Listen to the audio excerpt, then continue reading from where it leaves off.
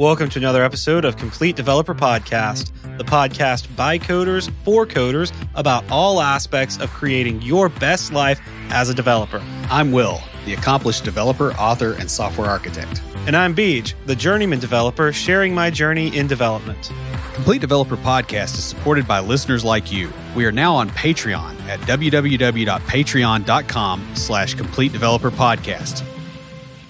Breaches of payment systems are extremely serious.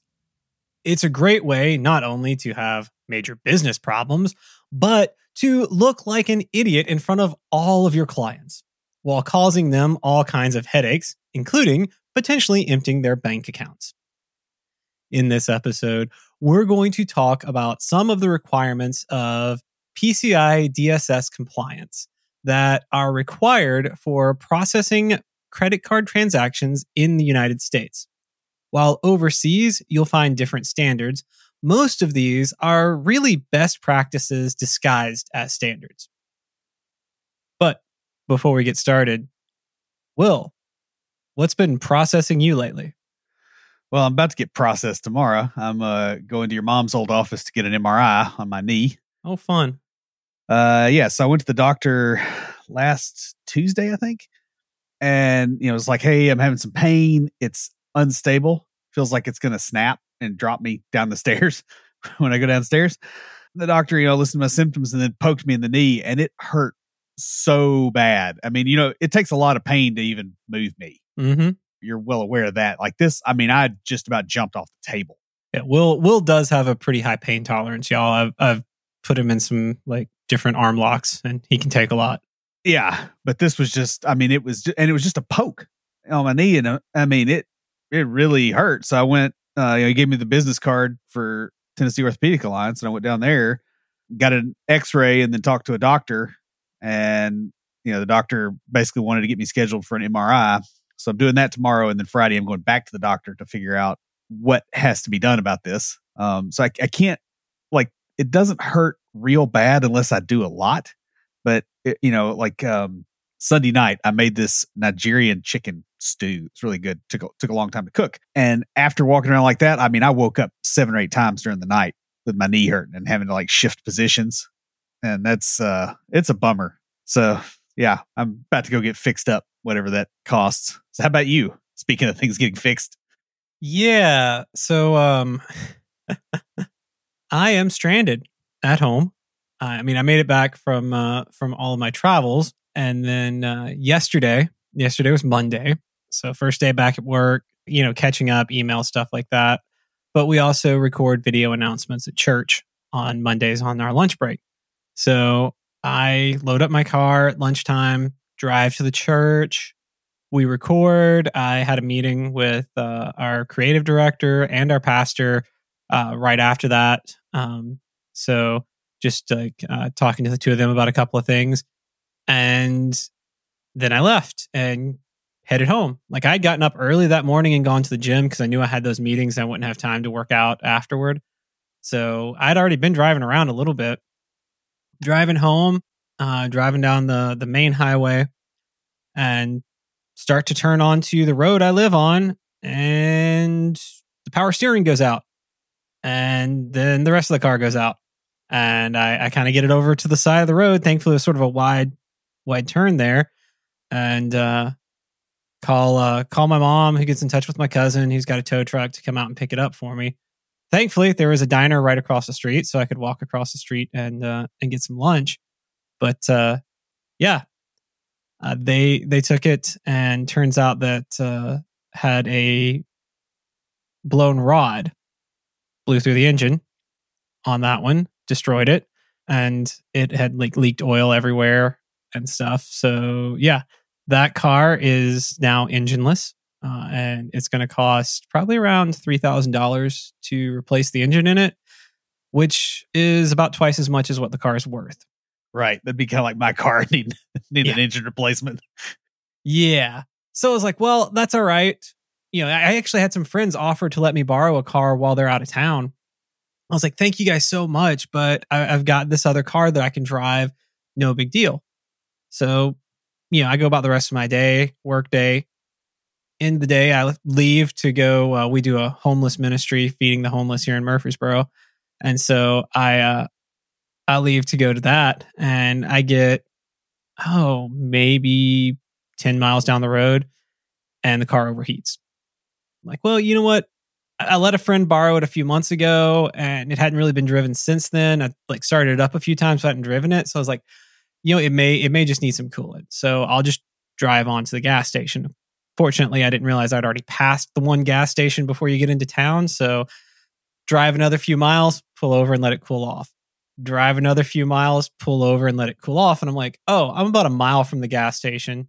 I could use the exercise. I'll just walk because there's no way I'm going to make it, And I'd already texted my friends and been like, hey, I'm not going to be able to make it. So anyway, go get coolant, put it in there, let it run a little bit, start driving down the road, turn around, start heading home.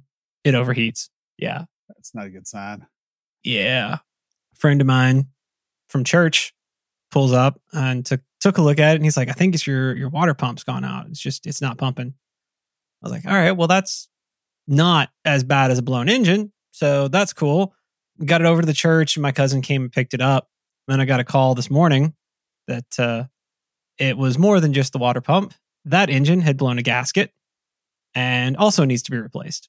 I would recommend that you not get on your motorcycle or lawnmower for a little while, because these things come in threes. Maybe you ought to get like a little, find like a cheap $100 drone or something and fly it around till it burns up and be like done with the streak. My motorcycle hadn't been working for it. It stopped working about a week before I left. Yeah, I forgot about that. Yeah, so I don't even have that. I literally have no vehicle right now. I have a bicycle. Like these things come in threes, so you're done. You're good now. Just buy a nice expensive car. That's the fix. See, I'll be right once you buy an expensive car. Yeah. With a warranty. Warranty. Yeah, we'll see. Yeah. Well, the thing is, I just bought this house at the beginning of the year and then went on the mission trip, and so I don't have a whole lot in savings right now because I kind of used that up and was like, I came back and I'm like, all right, it's time to really like dig in and start saving back up and rebuilding that. So I might have to cut into some emergency money just to be able to get a vehicle. But that's what that emergency fund is there for, though. So yeah, it's true. But yeah, so I am on the hunt for a new vehicle. I did get in touch with that friend who's going out of town, and they're going to let me borrow their car for about a week while they're out of town. So that'll help. Just get me by, and then got a couple of people that live out this way who go to church with me, so I can get rides with them till I can get a new vehicle. But I've also got like 2 uncles, 3 cousins, and a bunch of people from church all on the lookout. Good grief, even my sister down in Florida is like, they're talking to people at their church and like they're on the lookout for a vehicle. I'm like, you know what? I'll fly down to Florida. I got enough points on my Southwest card. I can fly one way to Florida, get a vehicle, and drive it back. Yeah. If that's what I have to do. Also, it might make a fun little trip to go visit my family down there.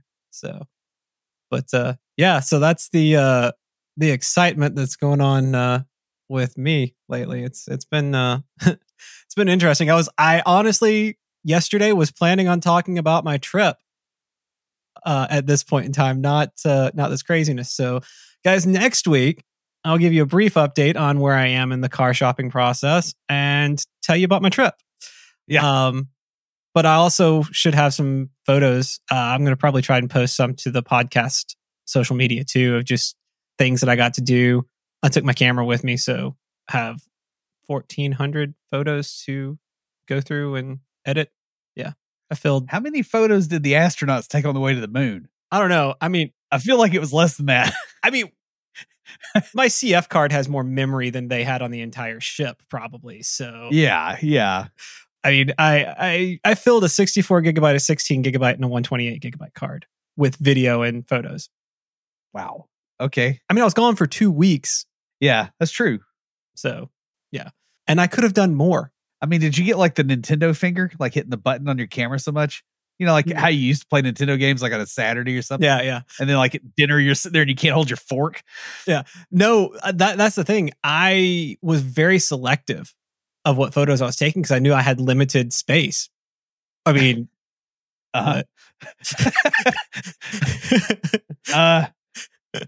especially after I filled up the first 64 gig card, I was like, all right, I need to start really being like limited on this. But we were constantly doing stuff the entire trip.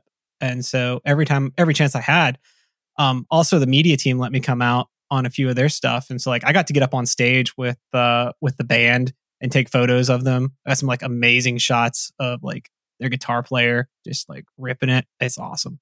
But the media team and I, we really geeked out about our stuff. So it was fun.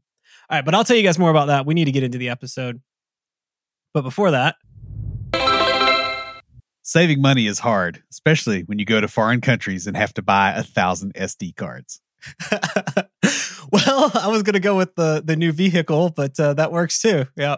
Lucas Casadas is a fee-only certified financial planner. He owns and runs Level Up Financial Planning virtually out of Fort Collins, Colorado. And just like us here at Complete Developer Podcast, his focus is on helping you to not only establish a real plan for moving forward, but to also take action on that plan so that you can create the life that you want to live, where you can go to Albania with a stack of SD cards and not worry about, limiting the number of pictures you take to only 27,000. Guys, investing in financial planning services really comes down to whether or not you can improve your finances. And with the help of Level Up, the compounding impact of making better financial decisions will easily pay for itself. Level Up also has a unique pricing model that will help you no matter where you are in your financial journey. Best of all, Lucas is a fiduciary for his clients. What that means is he's not here to sell you a product, but to guide you to a better financial situation. You can catch his podcast, Techie Personal Finance Bootcamp, where he covers financial topics that you probably face. And he also interviews other IT professionals who share how they navigated their own careers. And he's got even more information up at levelupfinancialplanning.com. While a lot of developers are lucky enough to work on systems that don't take online payments, nearly every application developer needs to deal with sensitive data at some level. While your application may not be as attractive to hostile parties, it's unlikely that there is nothing of value in your application. I actually had a conversation about that today. If you're stuck dealing with online payments, you're probably already well aware that there are a lot of stringent requirements when you're dealing with credit card data, no matter what country you're in. While we're talking about PCI DSS requirements, which are specific to the United States of America, you'll find that these requirements are common across most countries. After all, best practices are generally applicable. That's part of the way they become best practices.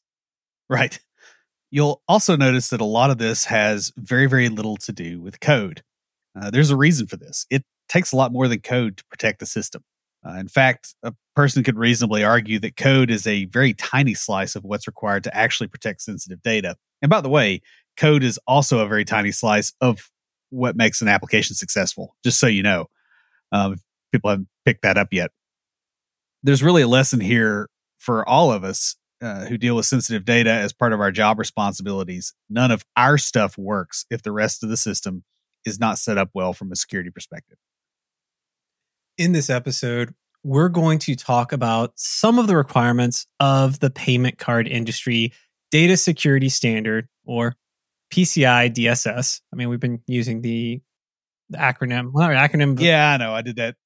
It's good that we actually said that out. So, which specifies some best practices for securing systems that have access to payment card data.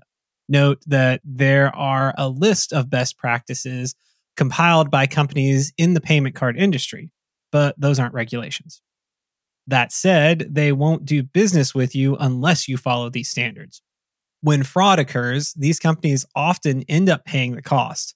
So they will force your company to adhere to a certain standard. And that makes sense.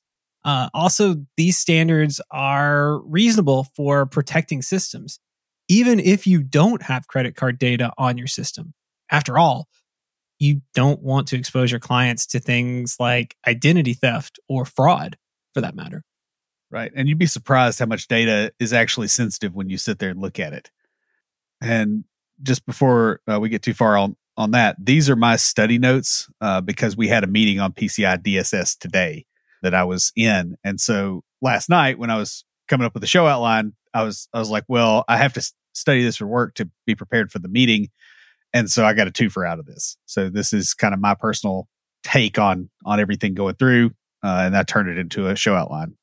Which tend to be some of our best show outlines when you and I have done things like that. Yeah, well, we're more invested in them, I've noticed. So if it sucks, it's because I was lazy, and if it's great, it's because I was efficient.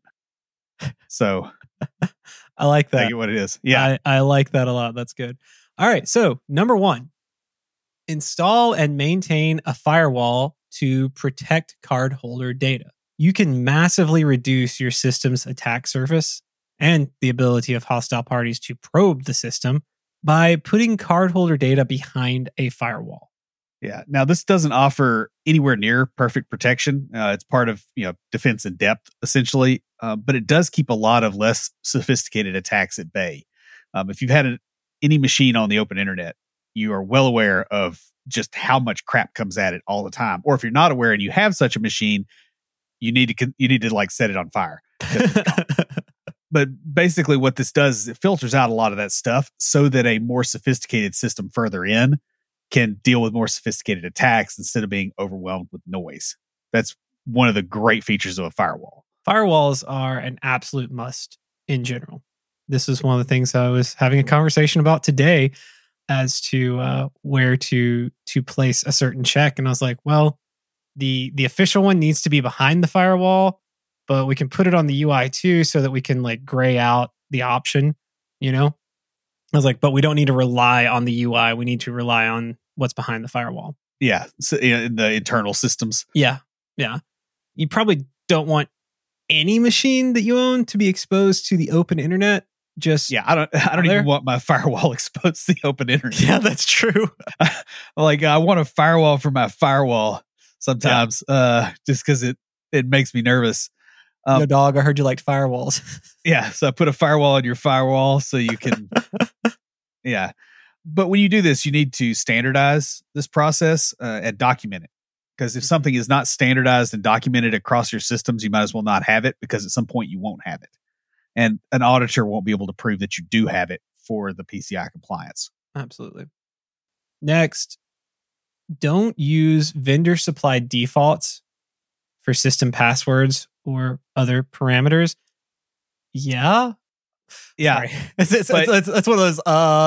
It's something that does need to be stated. It really goes without saying that this is a bad idea, especially with default passwords when you're securing a system, because those are literally on the vendor's website. Yeah. I mean, it's one thing if it's in a sandbox, and even then I would still be iffy about it, but absolutely not when you're in production. Yeah. Not only are they the same across a lot of devices, but like you said, they're on their website. Anyone can go and find them out. Yeah. And this is kind of an older thing. I mean, you'll see that on home routers and those kind of things, but there's a lot of devices, a lot of different software packages as well that have defaults that are set that are not reasonable, in production. And so you just need to kind of have that mentality of this always gets changed. Also note that this can include remote management features for things, your network devices. So your routers, your firewalls, those kind of things. If you can manage them from outside, that needs to be locked down too. And you want to really secure what can get to that. You don't leave a remote management interface open on the open internet, even if you do have a very strong password. Yeah, very true. Very true. And don't just change the password, but make sure you change the username as well. Yeah. Because that's half of your complexity. Yeah. And, also, standardize and document this stuff for obvious reasons. Again, this is a compliance thing. It's just the way these things work. the next thing you need to make sure is in place is you have to protect stored cardholder data. Data like this, sensitive data, personally identifiable information, credit card data, health information, all that stuff never, ever should be unencrypted at rest, period. Yeah. Nor should it be encrypted with whatever homegrown crap encryption algorithm that you cooked up in house. You got some dude that, I wrote an algorithm that does ROT 13 on it. It's safe now because nobody would guess we'd be that dumb. Don't do that. This requires industry standard, strong protection, and it requires that you keep up to date with the latest cadence on that stuff. So as encryption algorithms get cracked because computers are better or because somebody finds a vulnerability, you're going to have to keep up. Right. And that's one of the reasons you do things like tokenizing and hashing. Although hashing to some extent, it is breachable, right? Like there's rainbow table type stuff. But at least it makes it hard enough where if you notice a breach, you can get that information out to the credit card company and they can, invalidate all those cards and, fix it before anybody loses everything in their, in their account, because there will be debit cards in the mix too, right? Yeah. Now, it's even better to not have data on your system at all. Bits that are not on disk can't be read from disk. That's fundamental fact of computing. So if that stuff is stored on a third party that has the compliant security in place and has all the data center stuff, that's typically better if you can get away with that. Yeah. Now, if you are that dude, you're going to have to lock things down tight. That's true. Next, encrypt transmission of cardholder data across open and public networks. Yeah, and I would argue any network. Yeah, I would too. If data is to be transmitted, encrypt it. Period. End of story. And just never assume that any communication channel is safe.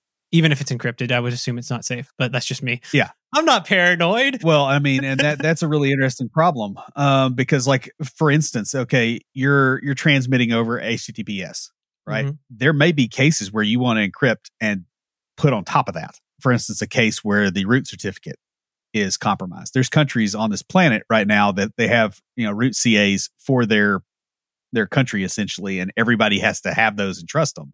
And it's like that means your government can get a hold of that data. Yep. And, not every government, believe it or not, is completely unsketchy. Really? Yeah. As the kids my daughter's age say, some of them are sus. Yeah. It's a fun game. Yeah. Cyber criminals can potentially access cardholder data that is transmitted in clear text across public networks. Even if you think, they would never know I'm, sending it from here for a minute, because for some reason you took a laptop out of the building and you have to get back in. Don't assume that. Like, people snoop on Wi-Fi traffic. People can snoop on wired traffic. They can compromise the device that's in between. There's all kinds of bad stuff that, we really don't think about in tech, but it's all there. Yeah, that's so true. And this also needs to be an industry standard. Vetted encryption, not something that you homebrew, so to speak. Yeah. I feel like homebrew encryption at this point, I'm trying to think of the best way to put this. It's like homebrew meth. It's really not something you should do. Like, you shouldn't do it anyway, but this is worse. Is there not homebrew meth? I mean, yeah, I don't know. There's just literally no way that you're going to do this and actually secure it enough, right? Like, there's a lot of advanced math. There's a lot of things you got to know about the operating system. Do not do homebrewed encryption. It's great for tutorials and understanding how stuff works. But at any kind of scale or anything where the stakes are high, you're going to get nailed. Absolutely nailed. And it also, this will not pass even a very cursory inspection by an auditor. Yeah. At all. That's true. So speaking of auditors, also make sure you use antivirus and keep it up to date, especially on the systems that have sensitive data on them. The deal here is that malware can and will get into unprotected systems over time. Just any system, even including one that you own, if you're not being careful. It even happens on systems behind firewalls. One screw up by an admin and a machine can be compromised. Yeah, that is true. And that screw up may be going, they go to Stack Overflow or somewhere similar to get an answer to a question. How do how do I get IIS to quit being stupid with app pools where they lock up, right? Because nobody's ever looked that up on Google this week.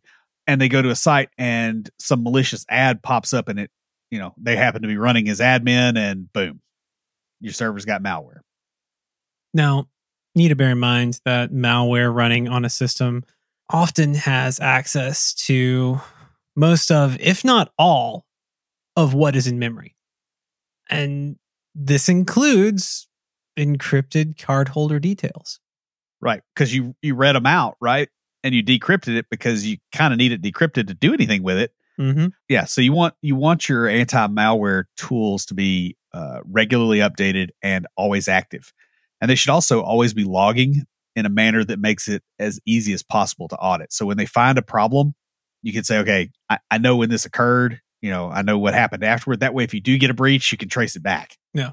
Remember that your build pipeline libraries you use, NPM, yeah, and other machines on the network, or even your internal staff can be compromised. And this really may be your last line of defense. Yeah. I mean, what would happen if an admin gets in financial trouble or is being threatened by criminals and puts malware on your server? That is a very realistic thing. It's called an insider threat. It happens. So you obviously want to be able to catch that. Next, develop and maintain secure systems and applications. Systems need to be patched and up to date in general, including but not limited to operating systems, firewalls, other network hardware, application software, third-party software. You're running MySQL on your network. It needs to be patched up. You can't just leave an old version of it out there forever. Yeah. This also applies to regular security audits of software during the development process.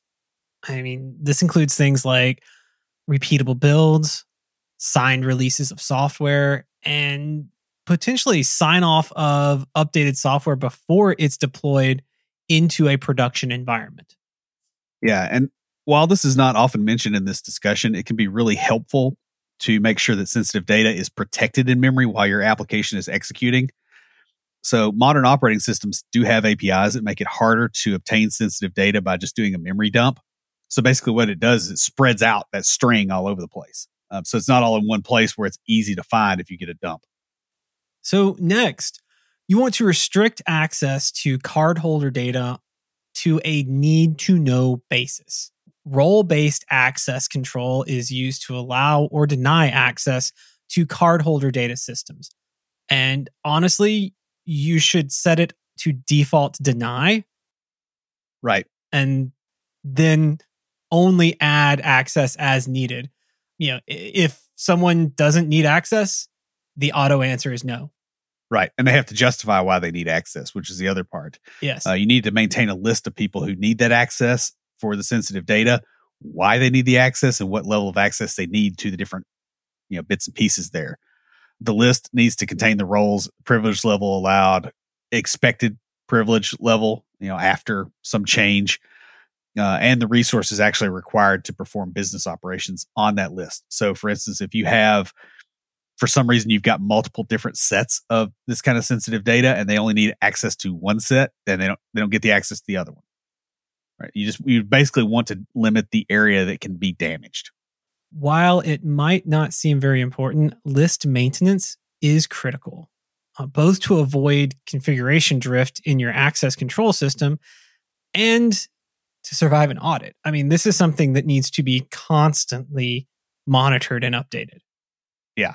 And you want to be able to check it against what's actually happening in production too, because people do go around processes. They find ways. And so when you get a configuration drift like that, now you need to start putting in policies to keep that from happening. To enable this, you also need to make sure and assign unique IDs to each person with computer access and use them for tracking.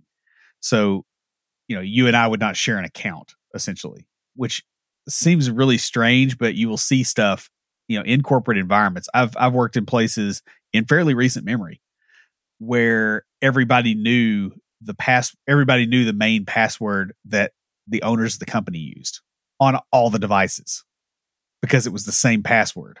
That that is a really bad idea from a security perspective, because somebody could go in there and use that password and it looks like the owner did something.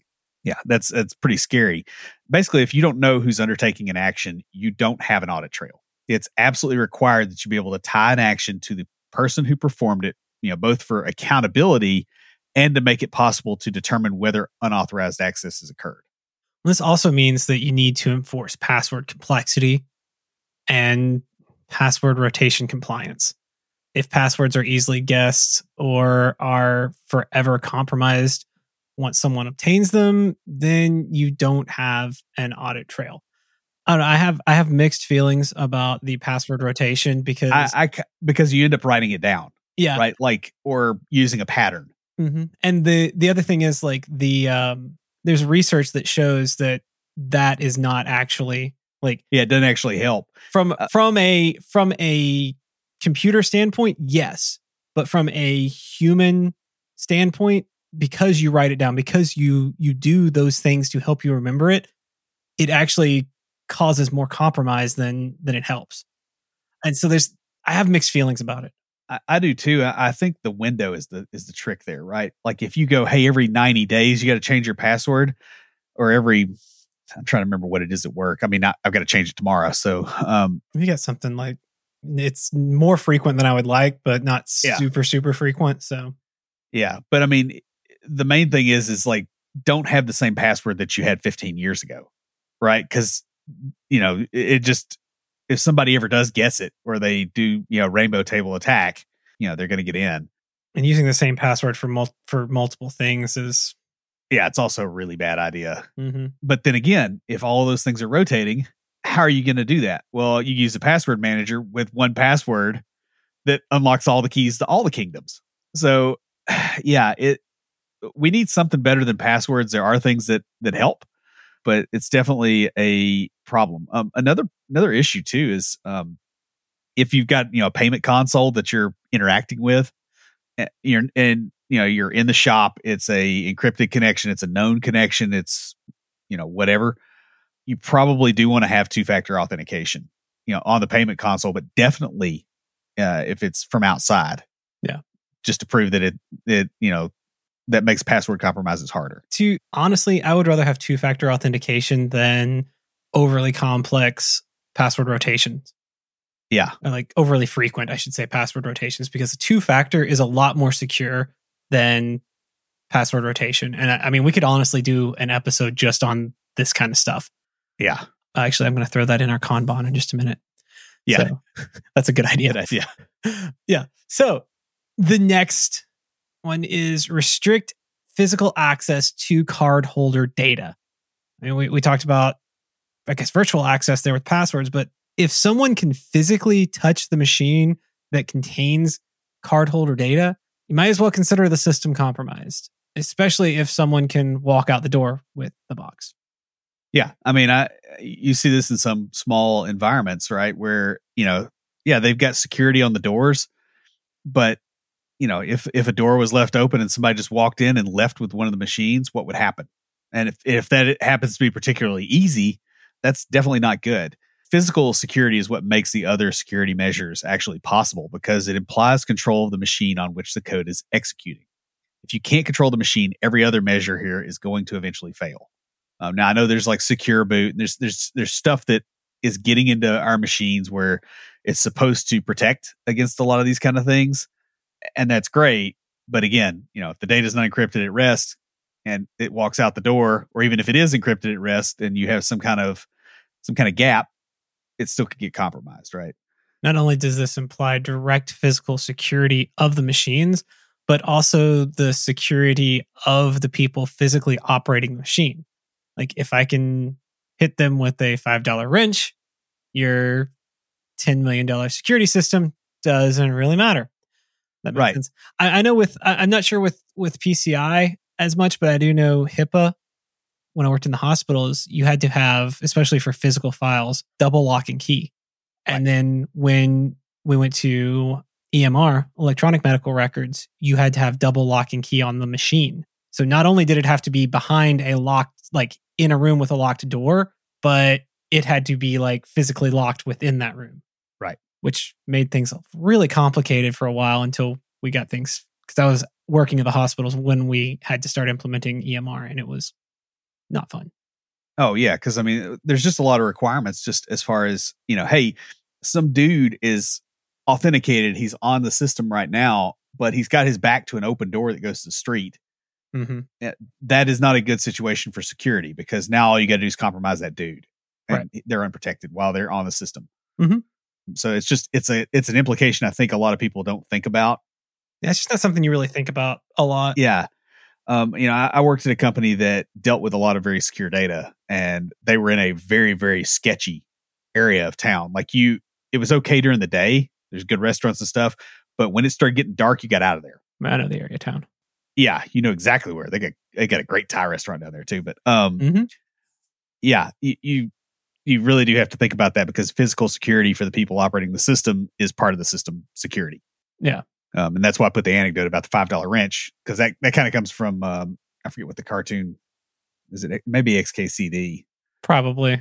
They got some good stuff on there. Yeah.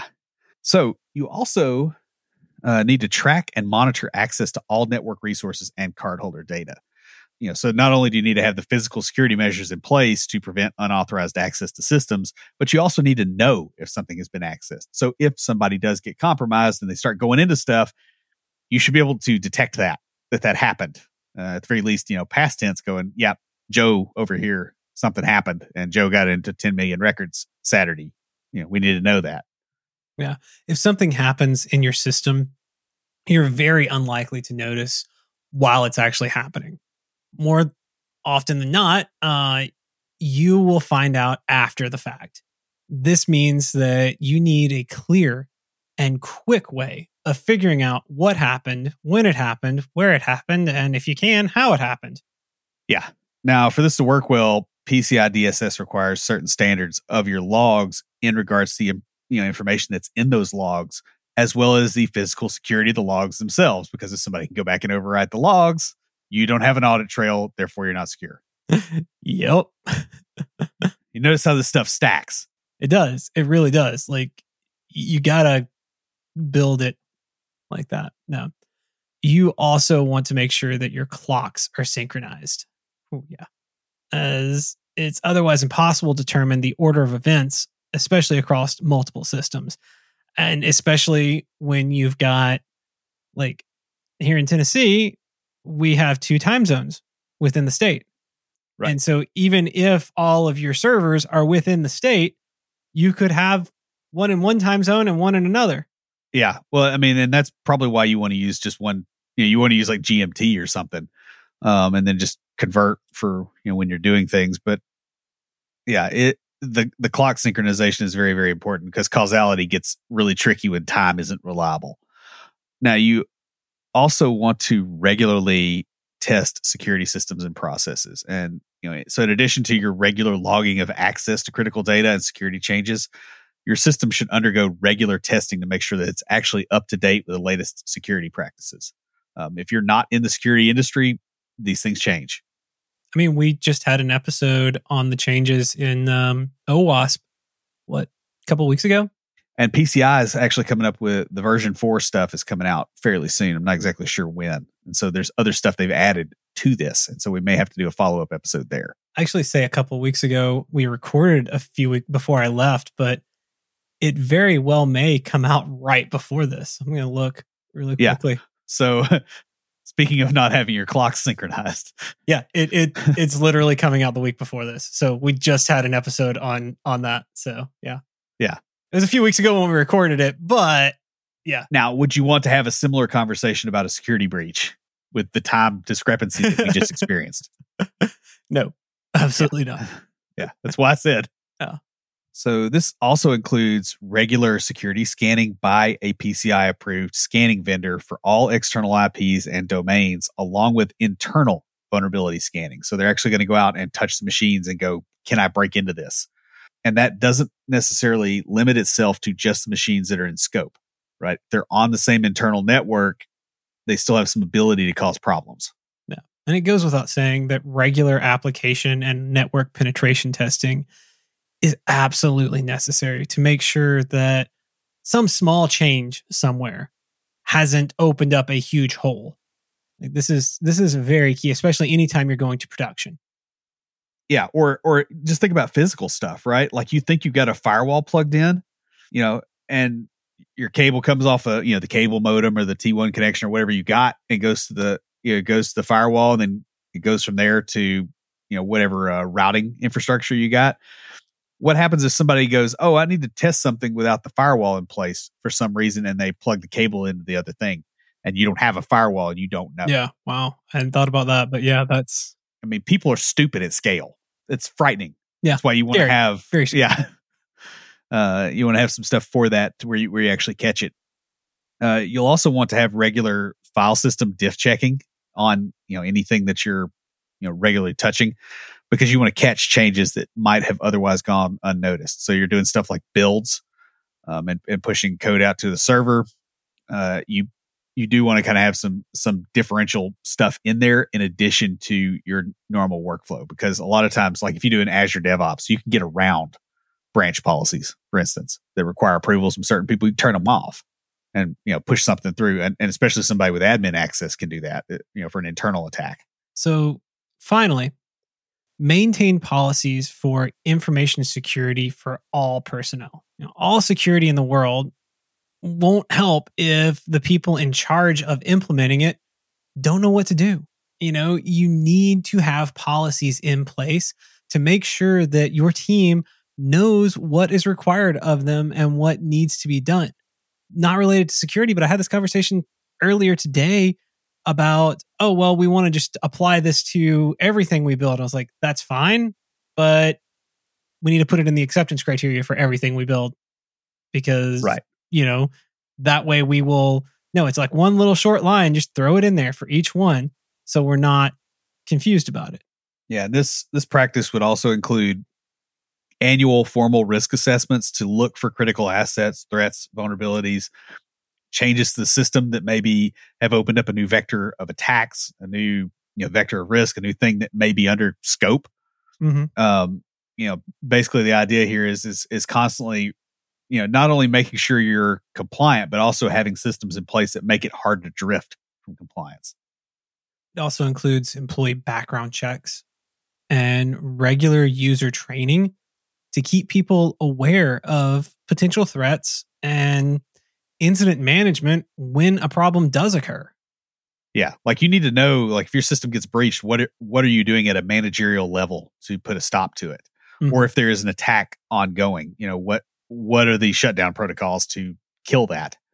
Yeah, absolutely. Yeah, it's just like it's like having a plan for if your house catches on fire. Some of the stuff is, hey, I don't make wall boards from gasoline soaked lumber, right? That's what some of these requirements are. Some of them are, hey, I want to have exits on the building, more than one. Yeah. Some of the requirements are, hey, I want to have a fire extinguisher, and some of them are, hey, I want to know how I'm going to get out of the building if it catches on fire. And so like, if you look at PCI compliance like that, that's really what they're trying to do. Mm-hmm. It sounds like it's really onerous, and it is, but it has to be, because if it isn't, like everybody's getting compromised, even though this is happening a lot. It's not as bad as it could be. So guys, PCI compliance is not easy. In fact, there is an entire, I would not even say it's a cottage industry at this point. It's a skyscraper industry around making it possible for companies to secure their payment processing systems. It's possible on your own systems as well that you're going to want these kind of protections, even if you aren't dealing with payment card data.